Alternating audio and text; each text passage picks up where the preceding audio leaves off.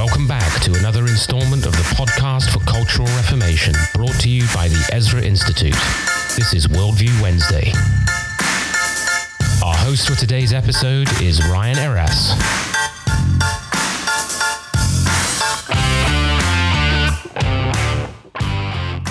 But refuse to put younger widows on the list, for when they feel sensual desires in disregard of Christ, they want to marry, thus incurring condemnation because they have set aside their previous pledge. And at the same time, they also learn to be idle, as they go around from house to house, and not merely idle, but also gossips and busybodies, talking about things not proper to mention. Therefore, I want younger widows to get married, bear children, keep house, and give the enemy no opportunity for reviling. For some have already turned aside after Satan. 1 Timothy 5, 11 through 15. Welcome back once again to the podcast for Cultural Reformation, brought to you by the Ezra Institute. I'm Ryan Eras, and I am joined by someone very special to me. Nate and Joe are not with me today, but I am very pleased to have Rachel Eras. Yes, related. Rachel is my wife, and longtime listeners of this show will remember her from a couple of years back. She's appeared a couple of times, and we are very pleased to have her on again. Welcome. Thank you. So lately, you've had a couple of opportunities to speak at some events, a couple of women's conferences and other venues, and your theme has been something along, and these are my words, these are not your words, but the theme has been something along the lines of how even in reformed, biblically minded circles, the satanic doctrines of feminism have crept in and have become a temptation, and how sort of historically, from a worldview perspective, they're in the air we breathe and the water we swim in.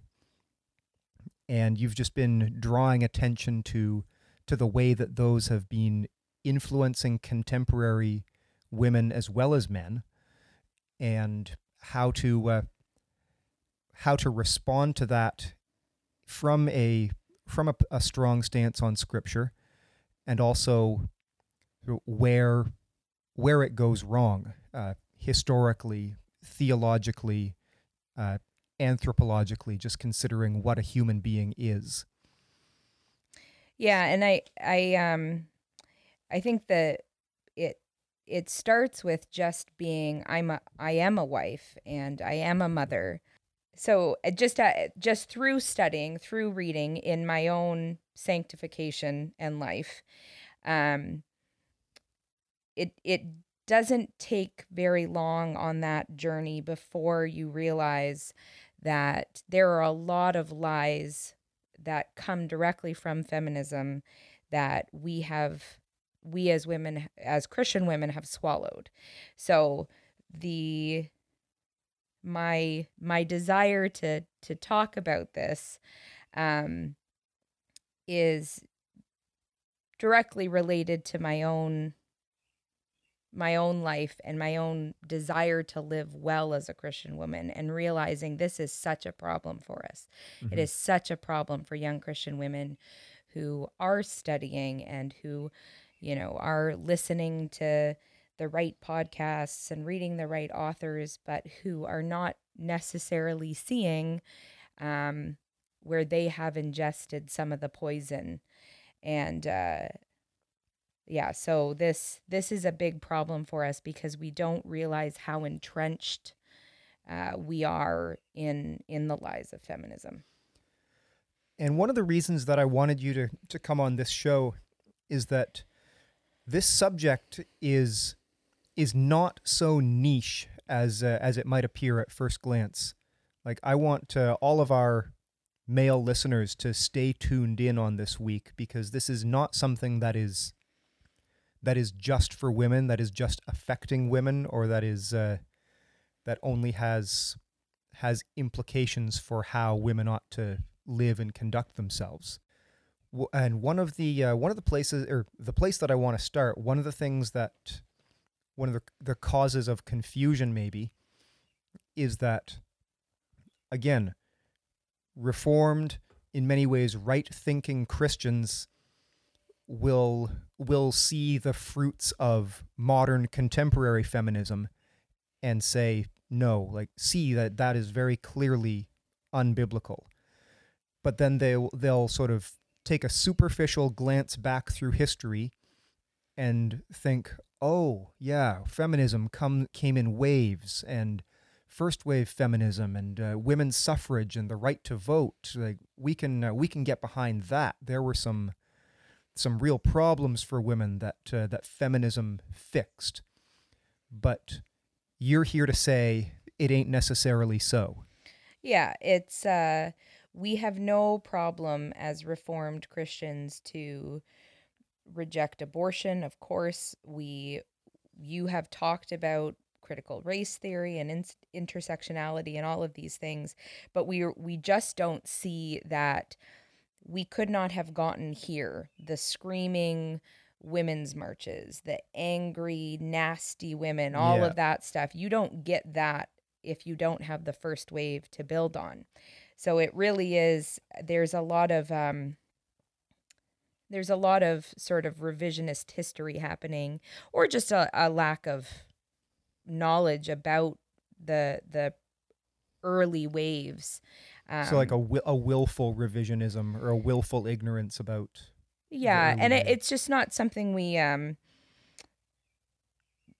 just don't talk about it. It's very obvious when we're looking at something like abortion now, or, critical race theory now. We can see the obvious problems, but we just don't see it when it's simplified and boiled down to, oh, Susan B. Anthony, women's right to vote. This is not a problem. We don't have a problem with women voting. And if that's all it is, if that's all we've ever heard, then of course it's like, well, it's not a problem. We can accept that. Mm-hmm. So let's say you mentioned Susan B. Anthony. That's probably, if it's not a household name, it's at least a name that we'll remember from 9th grade civics. But let's park there for a little bit. Talk about the Susan B. Anthony. Talk about some of these other figures. Talk about the origins and, I guess, key principles and assumptions of first wave feminism specifically. Yeah. So nothing is ever built without a foundation. You can go back to Mary Wollstonecraft, who was sort of your proto-feminist in the 1700s. Is that the author of Frankenstein? No, I think it wasn't. It's her daughter, Mary Shelley, right. Is the author. Yeah. So this is Mary Shelley's mother. But you've got that first in the UK, and in 1820, Susan B. Anthony is born in 1820. So after Mary Shelley has just published Frankenstein. And who is Susan B. Anthony? So Susan B. Anthony, she is really the one. I think she's probably one of the biggest names you'll come across when talking about first wave feminism. You also have Emma Goldman and Elizabeth Stanton and Sanger. All of these people, all of these names are familiar. But Susan B. Anthony is she's well known for her work.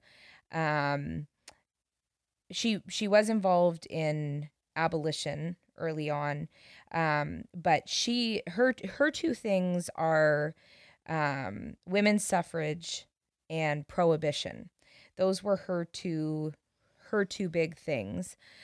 She was actually born into a Quaker family, but ended her life as a committed agnostic. But she got connected with Elizabeth Stanton, who they're sort of the dynamic duo. They're this team. Stanton was the one who she wrote The Solitude of Self, but she was actually the mother of 7 children. Susan B. Anthony never married or had children, so she was the one who was sort of the face of first wave feminism early on. She was the face of the suffragette movement early on. So this is where I think we also get tripped up. Rebecca Merkel in Eve in Exile, which is a really, really helpful and worthwhile read for everyone, men and women. She uses a really helpful metaphor. So we hear that Susan B. Anthony is about, the women's right to vote and the temperance movement. And we think we have no problem with women voting. Christian women should vote. So we get off track because there seems to be superficial agreement about certain social problems. Mm-hmm. So, like Susan B. Anthony, I am against slavery. I think drunk fathers coming home and beating their wives and children is a very bad thing. It's a net loss. Yeah. Not for it. So we think, because we dislike the same things, we must agree. But this is a totally superficial agreement, and we are not agreed on the whys and the hows. So Rebecca Merkel uses just a really helpful metaphor in her book where she talks about, if we both want to go to England, we can be agreed on that. We both want to go to England. But one of us gets into a baggage trolley and the other one gets onto a plane. We're not going to achieve the same end because we're not going the same way. The other example she gives is, we can agree with someone on being against abortion, but we would not agree that we should blow up abortion clinics and kill the doctors. So just being aware of that. Yes, we can absolutely say with confidence, God hates when drunk fathers come home and beat their families. We can say that with confidence. We can say that women have value. We can say all of these things. We can agree on those things. But we hold those beliefs because we have the standard of Scripture, and we hold fast to what God says is true in the Bible. If you want to have anything other than the Word of God as your standard, you have no authority to say men shouldn't beat women and children. Where do you get that from? So right. These early waves, a lot of them are Quakers, and they'll refer to God. They acknowledge a creator, but almost immediately they go off the rails on and read Scripture very poorly. This is something that we just have to get into our heads, and this is a place where I think we get easily muddled, where as soon as we have no problem with certain biblical instructions or commands to overlook offenses, to love one another. But the second we step into this realm, we have been so catechized by feminism that we think we're exempt because it's a wife talking to her husband. So she now no longer needs to overlook offenses. So this is what they're doing right from the beginning.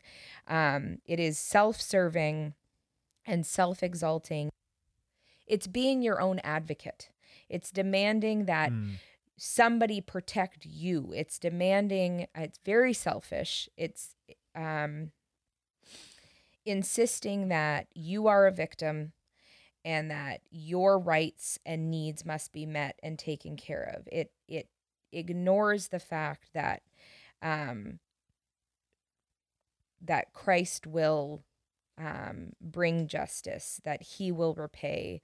And it's taking it upon yourself. And I think that's something that's consistent through all the waves of feminism, this idea of women taking it upon themselves to be the voice for their own rights. So hold that thought. I mean, I'm interested in that, but you mentioned that on the one hand, of course, it ignores the fact that God is the one who works justice. But if I am a victim, then I can't. If I am advocating for myself, in some sense, I don't have the power to set things right.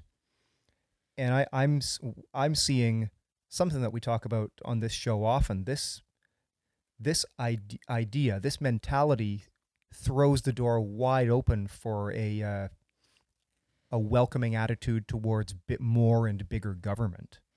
Yeah, and that is definitely the case. A bigger and larger state, I should say. Right.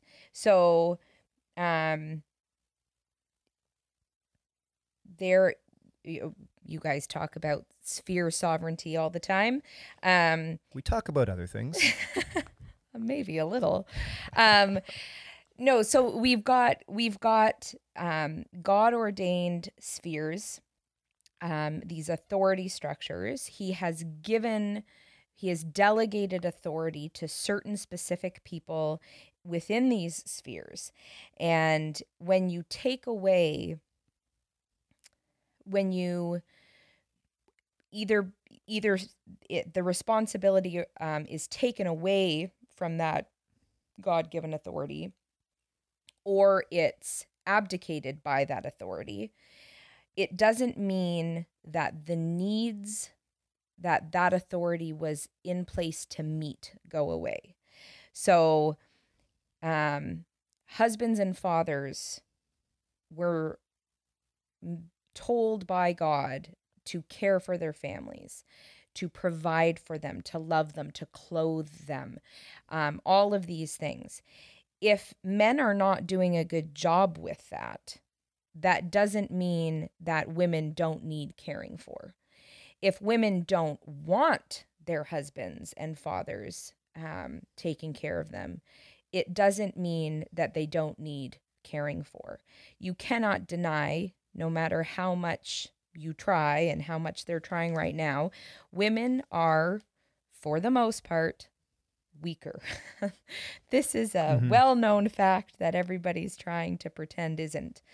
But the average man is stronger than the average woman.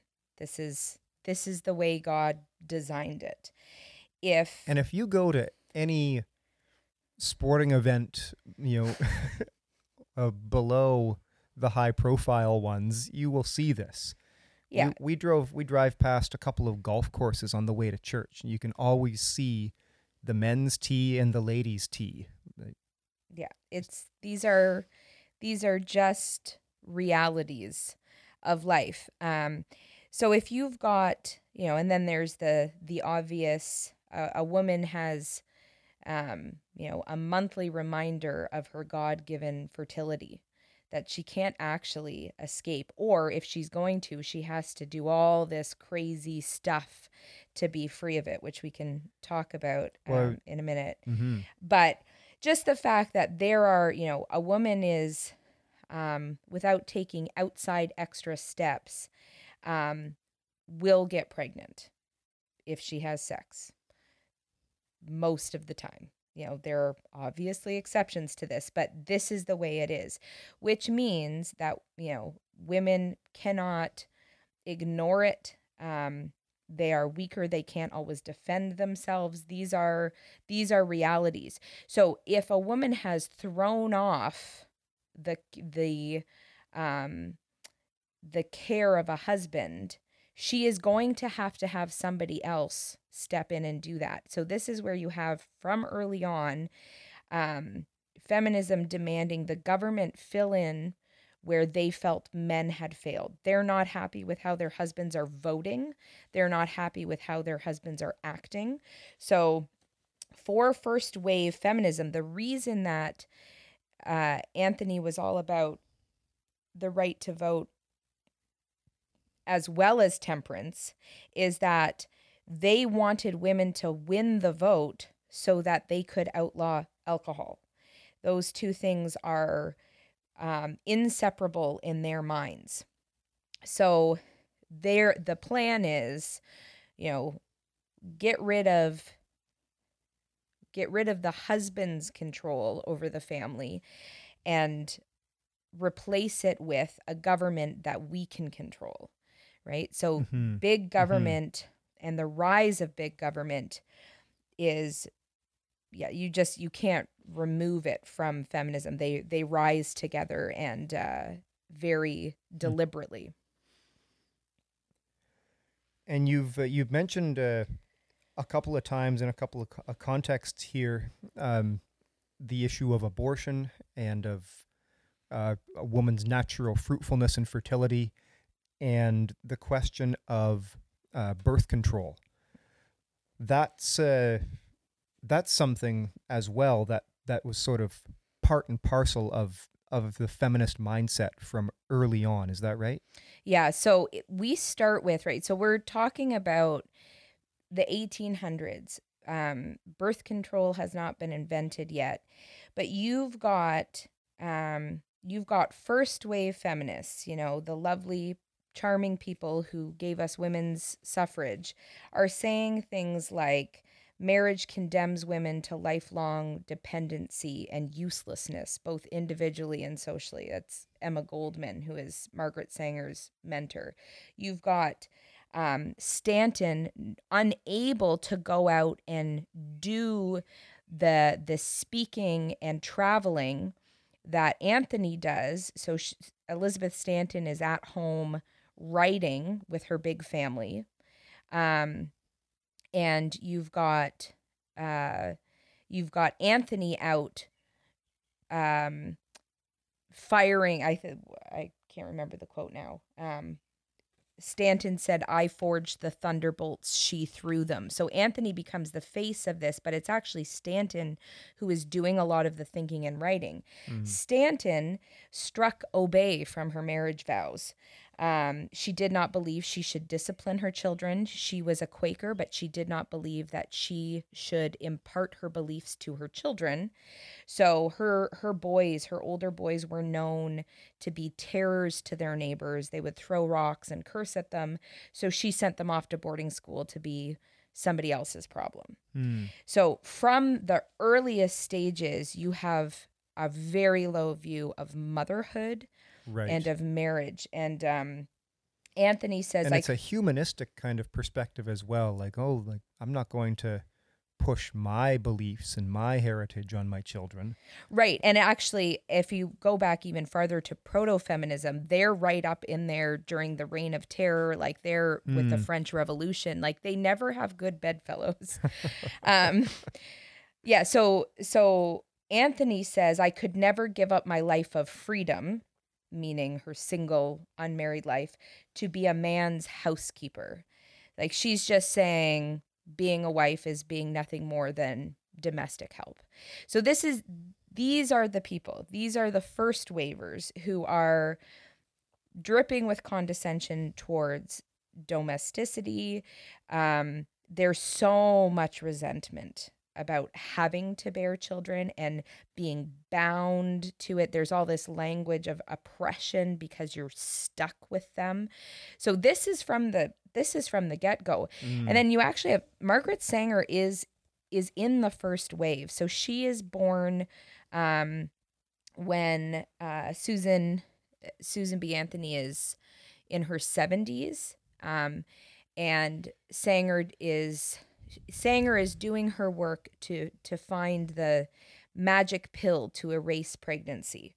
So she's working on contraceptives, and she's opening her first clinic in 1916, which that clinic then becomes becomes Planned Parenthood. Was that a clinic that provided abortions? I'm not actually sure on that. She was all about contraceptive, but she was for abortion. Right. Because she was also for sterilizing the unfit. Yeah. Right. Yeah. No, she was a eugenicist. Yeah. She was a raging racist.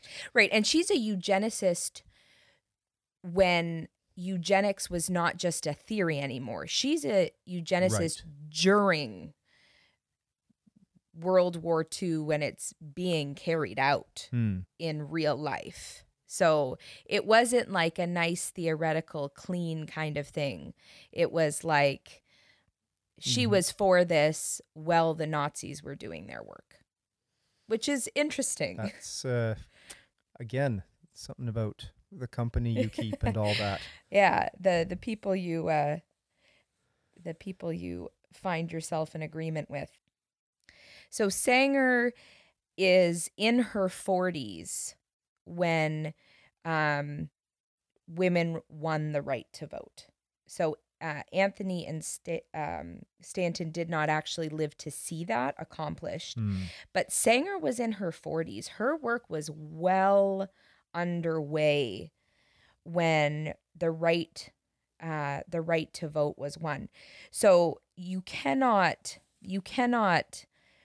separate out contraceptives and abortion and freeing women from their fertility.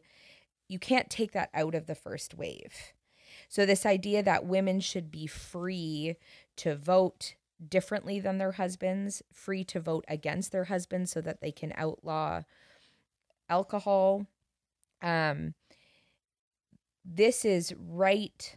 This is a step before saying, and they should also be free to have control over their pregnancies, to get pregnant only when they want to. And this is because, they're angry with their husbands about how they vote. They're angry that the men are allowed to go out and are, free to be promiscuous, dress how they want, do what they want in their free time. They are not bound to children in the same way. Obviously, a husband would have that responsibility, and culturally that was always the case. But they see it as unfair that men could actually go out and impregnate many women, make many children, and they would not be stuck at home to nurse them, right? And if you take away the commitment of marriage, men can walk away and women can't. So they see this as unfair. Yeah. And it's this weird, they're allowed to do that. We don't like it. It's bad for us. We want to be able to do it too. Yeah. So this goes back to the idea that, they're not reading their Bibles properly. Because we know from scripture that just because a man does not get pregnant,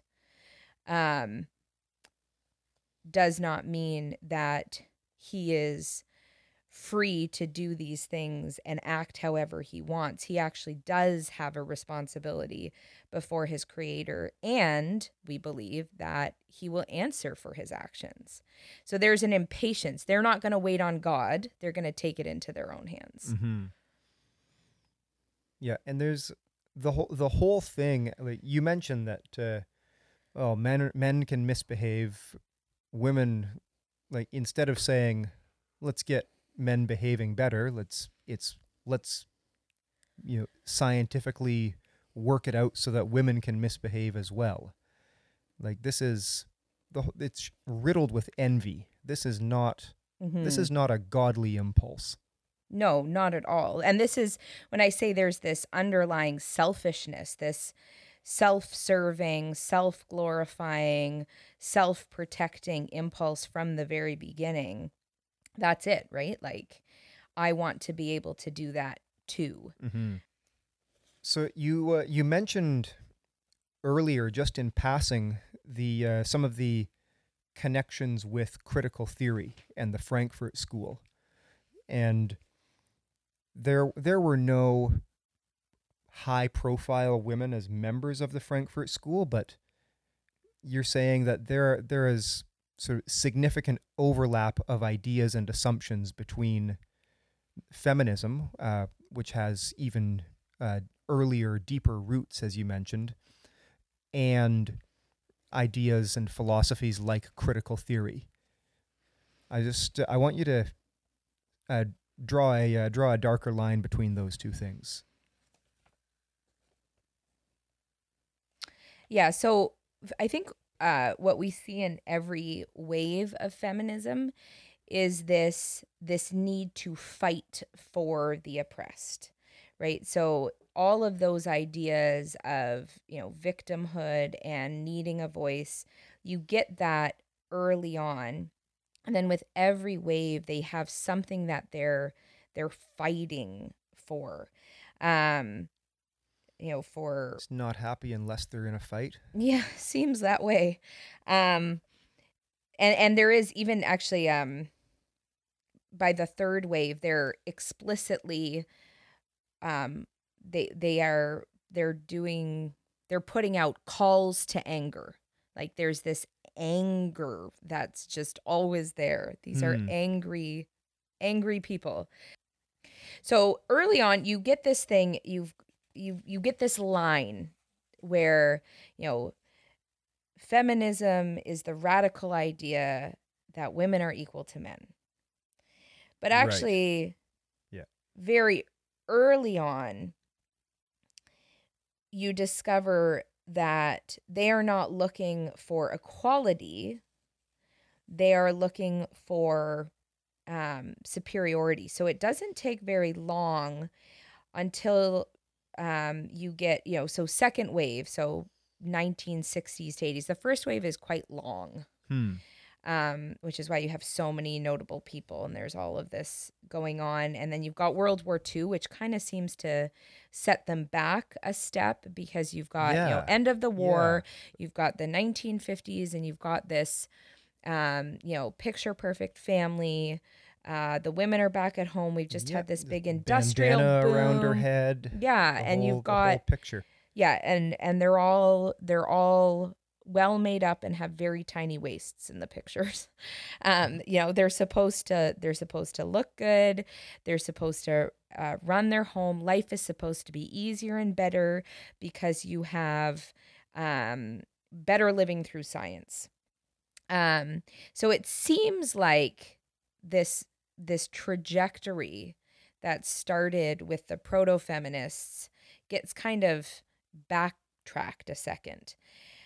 But it turns out that those 1950s housewives were actually bored and depressed and miserable because all of the meaningful work of running a home got so much easier that they had nothing left to do. The kids have been shipped off to government schools. You're having fewer children because now there are contraceptives available. And, you've got microwave dinners, you've got microwaves, you've got labor-saving devices, you have washing machines.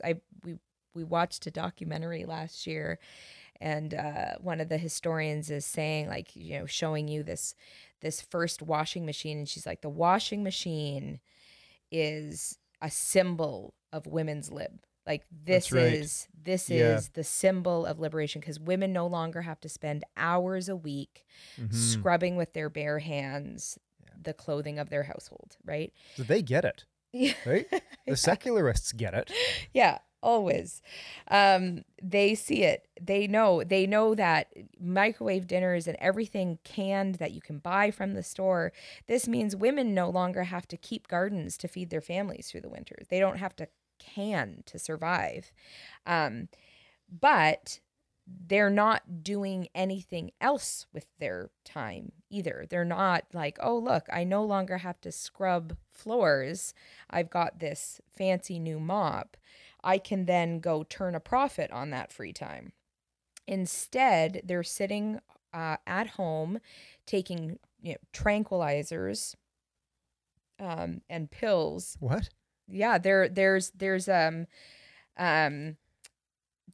So there, and some of the literature, it says something like you can take a, when you need to take a tranquilizer, like a cough drop to just help you get through a boring day. Like they're taking mother's little helpers. Like they're taking prescribed medications to help with anxieties and nerves because they're not doing well. They're not happy. And this is something that... And they're like, because they're idle. Because they're idle. Yeah, we were made to work. Women were made to work. And it has nothing to do with where, whether or not you're earning a paycheck, but women were also made to labor 6 days, and they're no longer doing that. So they're depressed and they're miserable. And it really was, you need to stay home and look good. That was your job, which really is not enough for creatures made in God's image. So when Friedan comes on the scene and writes The Feminine Mystique, it had an audience because there were all of these bored, depressed, unhappy people. So it fell on a rapt audience, right? So her solution is to get out and get into the workplace. And so women are then doing that. They're fighting for their right to work, because doing things at home for your family is degrading, but doing the same things for somebody else in an office for a paycheck is very meaningful. Is basically the trade-off. Right. Yeah. You got to serve somebody, right? Right.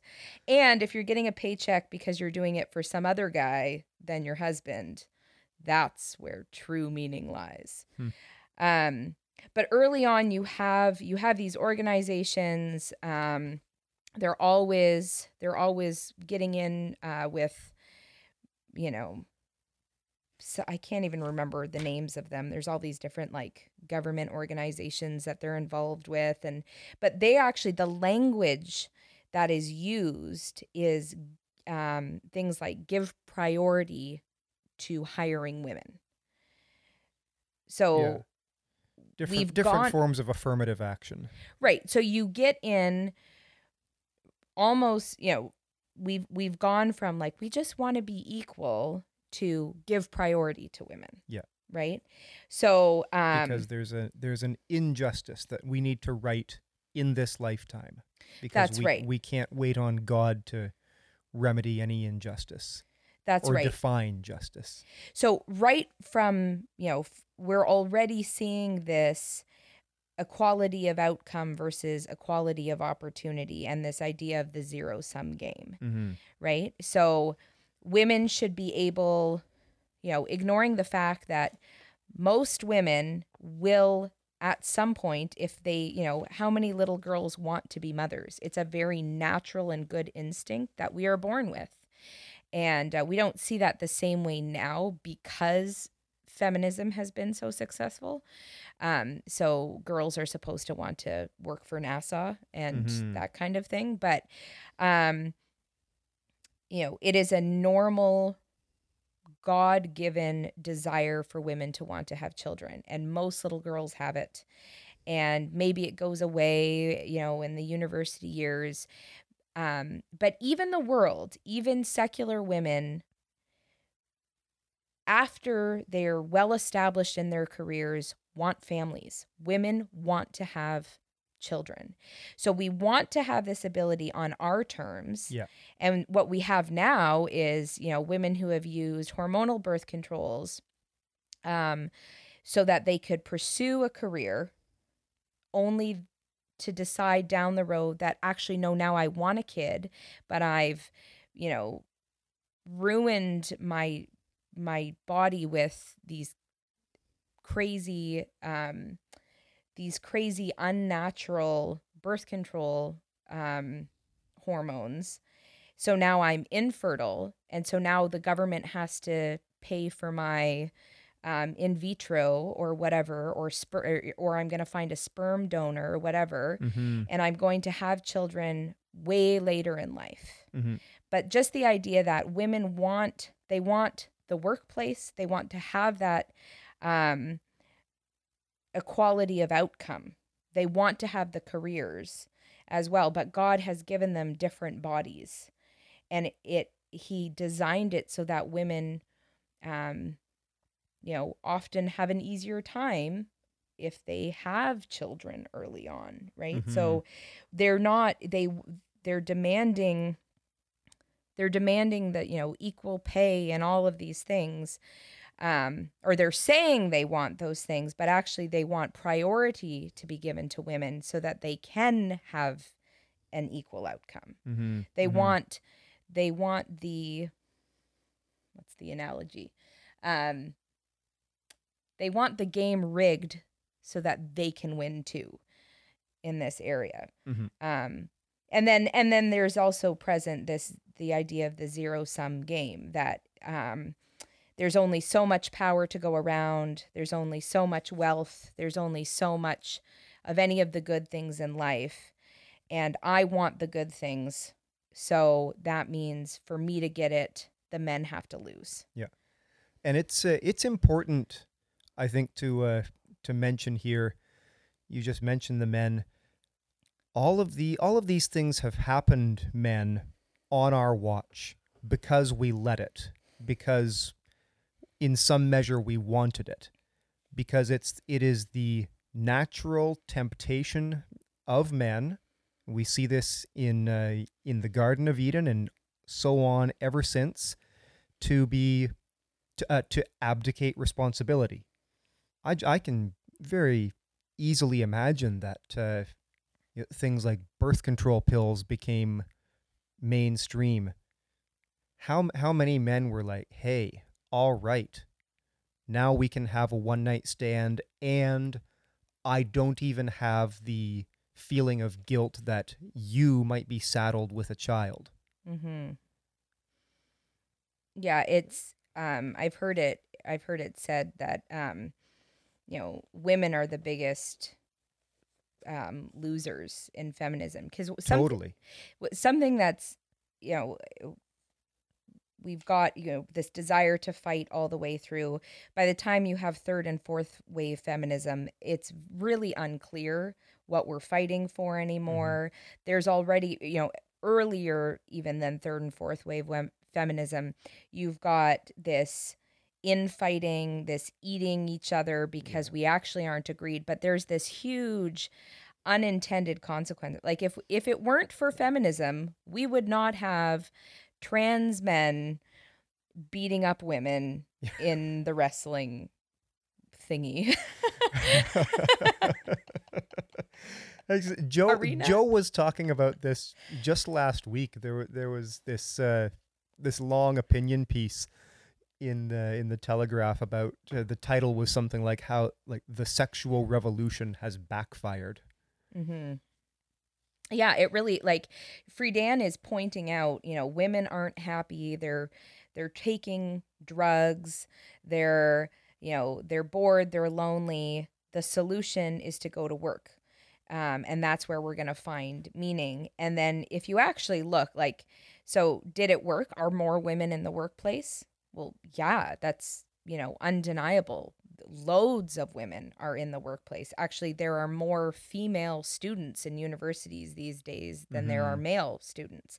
It is undeniable that women are having fewer children. And that was, it's like, get out and work, have fewer children. But are women actually happier? Did it work? And that's a really hard thing to measure. But actually, antidepressants have not gone down. They've gone up. Right. You wouldn't have this demand for fertility treatments that are just, everybody has a fertility problem now. And it's like, well, why do you think that is? Right? You wouldn't have older women, first-time mothers in their 40s, if it were working. They didn't erase the desire for children. They just put it off until it's now very difficult. Right. And it's that thing, they're demanding that. It used to be that women on a college campus had a curfew and the men didn't. So they demanded that they were treated equally. And they also, well, what happens when now the men and the women can both be out to all hours in each other's rooms? Well, now we have unintended pregnancies, but also rape. And now we need the Me Too movement. And there's this huge rape culture, so they demand something that is against how God designed it to be. Turns out when you do things against the way God intended it to be, it goes badly. And then they clamor and scream, fix it. So they have to come up with something else to fix the problem that they created by their disobedience and their rejection of God's way.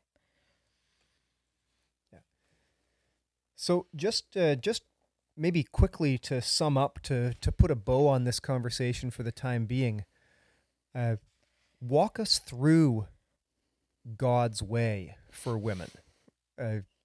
Summarize. Give a quick overview of some of the things that we need to reject, some of the assumptions, some of the maybe the unconscious biases that we've absorbed, and some of the things that we could consciously do to right the ship a little bit. Yeah, so we want to look at, of course, we always want to go to Scripture to find our marching orders, and biblical femininity or biblical womanhood or whatever you want to call it, obedience to Christ as a woman looks like, it certainly isn't the 50s housewife or, an older Jane Austen version. It is women who know their Creator, they know His voice, and they know what He would have them do. And the commands and exhortations in Scripture are given to the people of God, including the women, and then there are instructions that are given specifically to women. So we see women told to be into husbands and children. The older women are to teach the younger women to be into husbands and children. They're told to be keepers at home. So this means that, biblical femininity is more than just domesticity. It's not less. There is an element of taking dominion at home. The dominion mandate is given to men and women together. And then he turns to the women and says, and you manage at home, meaning that the home is part of taking dominion. It's part of the kingdom work. And it's the husband and wife back to back. He's outward facing, she's inward facing. This is a big job. And we need the home to be well managed. So this is not, thawing your microwave dinner and getting it ready on time and making sure your makeup is perfect, and that the kids have clean shirts on. This is turning a profit with what you've been given. It's showing hospitality to your family. It's showing hospitality to the stranger, and to the church. It's having children. It's being fruitful in bearing children, but it's being fruitful in every other part of your life as well. And something we see over and over again in Scripture is that Christian women are glorifiers. Women glorify things. We actually see this in the world as well. We can't actually totally throw off our God-given nature. Women were made to glorify. So we're called the glory of the glory. And that's an intensifier. It's not a step down, it's a step up. So man is the glory of God, woman is the glory of man. So it's the crown on top of the glory. It's something even brighter and shinier. So we are the glory, but we also are to glorify So that means, when I think of, something in its glory, we use that phrase like, oh, he's just in his glory. He's doing the thing that he was just made to do. And I think of our little boys, like a little boy in his glory is definitely muddy. Yeah, totally. And has sticks or rocks and probably isn't wearing a shirt, and there's probably an animal in a cage somewhere. Like that's a little boy in his glory, right? He's doing the things that little boys are made to do. So when I think of a woman being a glorifier, that means a woman is supposed to be helping her people be in their glory. She's helping her little boys turn into men who are doing what they're supposed to do. She's helping her daughters turn into women doing what they're supposed to do. She's making her house. There's this element of beautifying, glorifying. There's also beautifying, right? Those go together. So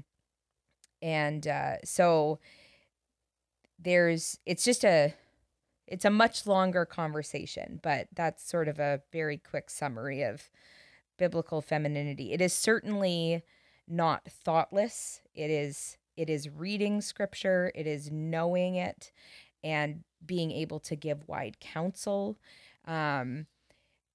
Women are supposed to be able to teach. They're supposed to be able to teach other women and children, which is a glorious calling. So there are so many areas, and there's this creative undertone to all of it. We are creators. We create people. We are co-creators with Christ. So we are to create people. We are to create beauty. We are to be fruitful in everything we touch. And the temptation for women is to, we give in to the eye rolling, and we talk about our kids, and we make jokes about how we can't wait for them to go back to school. And we talk about our husband being the head of the house, but everybody knows we're actually in charge. Like we even those of us who are at home feel the need to list our credentials before we talk about this. Like, yes, being a mother is good, and I can say that because I've got this university degree, so I've been out in the world. So, we want to, just being a wife and mother is not enough of a qualification to say, no, feminism is stupid and this is glorious. Like, we have to be out in the business world before we're allowed to criticize it or something. We give into that. Like, we actually, many far right conservatives would agree with feminists that the work of the home is for the simple-minded. The difference is that feminists are mad about that, and the far right is like, yeah, that's good, we're good with that. Like, like, well, she doesn't need to go to university because she's just gonna stay at home and make pie. Right. Like that kind of thing, right? So we need to make sure we're not overcorrecting in that direction either, which is probably not a huge temptation for your audience, but that is definitely an overcorrection that has been made. I think we're more prone to the eye rolling, sarcasm, joking. We complain. We go to the church nursery and we tell funny stories about our husbands and kids that are actually super disrespectful. Right. We also do this thing where we think it's totally acceptable for young Christian couples to put off having children for an indefinite number of years for no other reason than they want to make money and get established. Like, we really think that there's this time that has to go by before you're somehow then qualified to be parents, which that's just straight from feminism, the idea that you should get to decide about that kind of thing. And there's a whole other podcast there, and all the little ways that we secretly enjoy our inner feminist.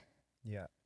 Well, that was actually my line that it sounds like there's a whole other show that we could record on that theme of the home specifically. And it is a joy to have you glorifying and beautifying my home. And it's been a real treat to have you on the show here today. For all of you listening, there are still tickets available for the Mission of God West Conference in Edmonton, happening June 18th. The Runner Academy is underway right now. You can track with us on social media to see photo updates and highlights of that from the team in Golden, British Columbia. And from all of us here at the Ezra Institute, thank you to Rachel. I appreciate you being here today. This has been the podcast for Cultural Reformation. We remind you that from Him and through Him and to Him are all things. To God be the glory, and we'll look forward to seeing you again next week.